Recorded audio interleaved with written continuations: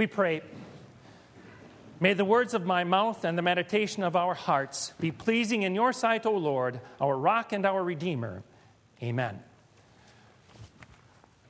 The word of the Lord that will serve as a basis for our meditation today was that which served as our first lesson from the book of Zephaniah.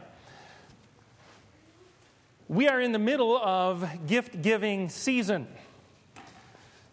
Already, at this time, you have classroom, office, and even family gifts that are being exchanged, and they're going to continue to be exchanged probably even past Christmas Day. And there's one of the things that we struggle with as we exchange gifts and give gifts, and that is trying to find a gift that's a good fit for someone, right? And perhaps you've even received a gift in the past that wasn't such a good fit for you. Maybe it was a shirt that was 2 sizes too big, okay? Or maybe it wasn't that so much, but it was a gift that didn't fit who you are and who you were. For example, if you have a 12-year-old that's into all things athletic, and then you get him an embroidery kit, is that really going to be a good fit? Or if you have a mother who's never used so much as a pliers in her life, and you get her a Sawzall for a Christmas gift, not such a good fit either, right? And when we get a gift and we receive a gift that isn't such a good fit for us, we at times console ourselves by saying, well, it's the thought that counts. But in reality, if the gift doesn't fit, probably not much thought went into it in the first place, right? And so, giving a good gift is not an easy thing to do. It requires thought. It requires some work, some effort. And it's rare that you have a one-size-fits-all gift. Well, during this season of Advent, we're shifting our thoughts away from our gift-giving to God's gift-giving. And in particular, the greatest gift that's ever been given, and that's Jesus Christ. And we see that He was born into this world to give gifts to you and to me. For the first 2 weeks of Advent, we focused on 2 of the gifts that Jesus has given that are fits for all of us, and that's the gift of hope and the gift of peace. Today, we're going to be focusing our attention on another one of those gifts that is a one-size-fits-all gift for everybody, a gift that you need and that I need, a gift that fits us perfectly, and it's the gift of joy. But one of the things I want us to think about, want you to think about with me this morning, is what is it that sucks the joy out of life? Well, I think we could all agree that one of the things that drains the joy out of our lives is the troubles that we make for ourselves. So kids, when everyone else gets to play, but you have to stand in the corner because of a disrespectful mark you made, is that joyful? Well, that can take the joy right out of your day, right? Or if you're being reprimanded at work because you lost your temper with a client, that hurts. And what else hurts is when you get pulled over and issued a fine because you've been driving too fast on the highway. These are all things we bring on ourselves, right? Those are consequences of our own deeds, our own actions. And what makes them doubly painful is that they not only earn consequences here, but these are the kinds of deeds that earn us a place apart from God forever. They have everlasting consequences. And there's other kinds of things that can drain the joy out of your life, and that's the mistreatment and abuse that you and I might receive from others. That happened in your life ever? It can be a situation where it was your hard work and your faithfulness that led to a promotion, and at the same time, the obvious envy of this runner-up to the promotion that you received. And it just so happens coincidentally that when you go out to the parking ramp that day, you notice that there's some deep S-curves carved into the paint job of your car with a key. That kills the joy, doesn't it? Or it can be a situation where you've been out helping others in their time of need, and then you hear through the grapevine that they've complained that you didn't give them enough help. And so they kick you for the good that you attempted to do for them. And on top of that, there are those occasions when you are sharing the love of Jesus with others in the best way you know how, and people call you a Jesus freak for that. That sucks the joy out of life too, doesn't it? Those are the things that can hurt for you and for me. And you and I aren't unique to that. During the days of the prophet Jeremiah, or of Zephaniah, God's people were suffering consequences for the things they had brought on themselves. The high priests and the prophets, many of them were preaching things that weren't false, and definitely they weren't practicing what they preached that was true from God's word. At the city gates, you had the judges who were taking bribes from the plaintiffs and the accused. And the verdict went to whoever gave them the most money. You had the kings and the nobles who were looking to pagan superstitions for guidance and answers rather than to the Word of God. And so God gave them a time out. God separated them from the land that He had given to them, and they were now slaves in a foreign land, suffering all kinds of mistreatment and abuse there. Life was hard. It was miserable. The joy had gone out of it.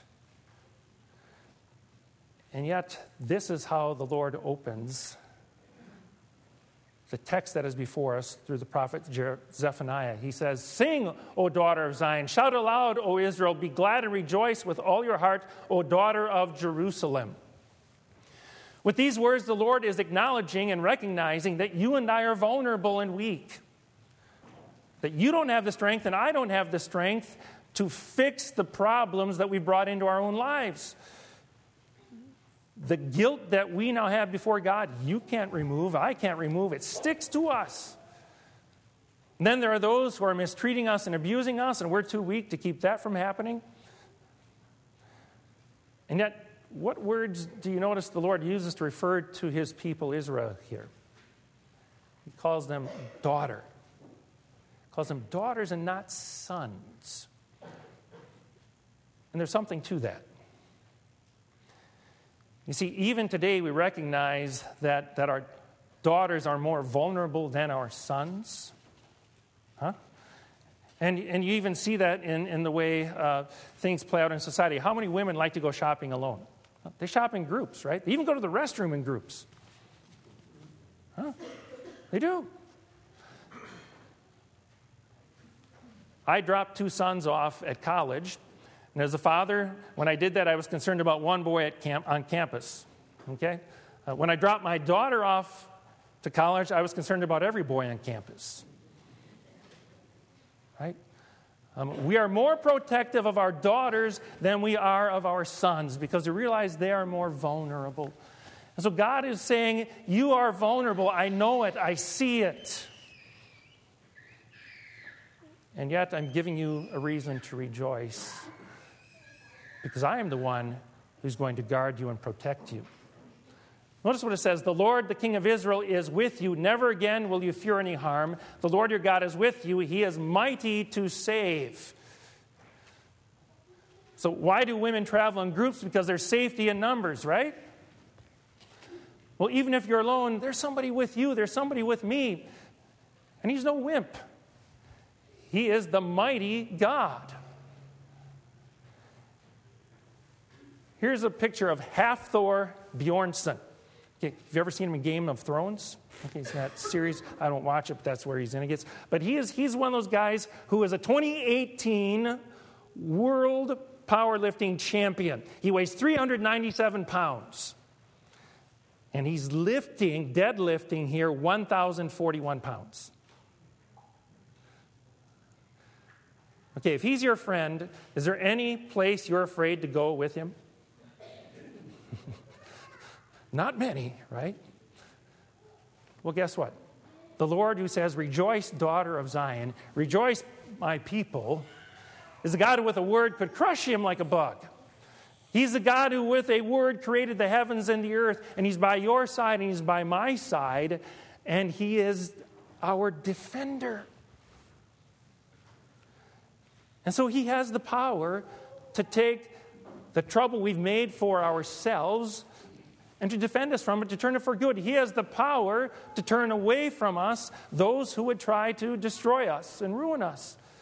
As it says, the Lord has taken away your punishment. He has turned back your enemy. And so what did the Lord do to take away your punishment? Well, he sent Jesus, didn't he? Jesus is the eternal Son of God, the Almighty God who created all things in the heaven and the earth. And he deadlifted all of the world's sin, your sin and my sin, our guilt from off of us. And what did he do with it? Well, he took it on himself. He shouldered it, he carried it, and it's gone. No longer to weigh you down. So when your conscience says you're guilty, you're in trouble, you can say, no, the Lord has taken away my punishment. It can't fall on me because it's already fallen on Jesus. And when you're suffering, when the joy is being sucked out of your life because others are abusing you and mistreating you, taking advantage of you, criticizing you, then you can remember he has turned back your enemy. Satan can accuse you all he wants, but the Lord has said you're innocent. The Lord has the power and is presently taking the bad things that people are doing to you, and he's going to work them into a blessing, something that is helpful for you and for others down the road. He's proven that in the lives of his Christians and of his people in the past. And suddenly you feel the joy starting to return, don't you? The Lord is our defender. So he says, sing, O daughter of Zion. Shout aloud, O Israel. Be glad and rejoice with all your heart, O daughter of Jerusalem. If you've incurred a fine because you've been driving 20 miles an hour over the speed limit, does it make you feel better if somebody else pays the fine for you? If the $150 isn't coming out of your pocket, it doesn't sting, right? In fact, what do you say to the person who's paid that for you? Thank you so much. Can't believe you care about me that much, and you would do that for me. But that's what our Lord has done for us on a vastly greater scale. He's fully paid your debt and my debt before him so that we can rejoice every day. And here's a picture that we often don't receive of the Lord in Scripture. We are told he will take great delight in you. He will quiet you with his love. He will rejoice over you with singing. Now, typically, don't we think of ourselves as singing to God? But here, God is saying, I will delight in you, and I will rejoice over you with singing. God is the one who's going to be singing something to us. Can you think of an earthly occasion when people sing to you? Kids, you know? I think you know, right? When do people sing to you? Yeah. Your birthday, right? Here we go. Birthday party. Happy birthday to who? To you. And what does it feel like when all the attention on you is on you and people are celebrating you? You feel loved, don't you? You feel special. And you wear a smile. It gives you joy. Well, that's what the Lord is doing over you and me. He's singing to us. He's saying, happy birthday, you've been born into my family. I am yours and you are mine. I'm going to guard you and I'm going to protect you. And I'm always with you. Could you feel any more special? God is delighted that he has made you his own.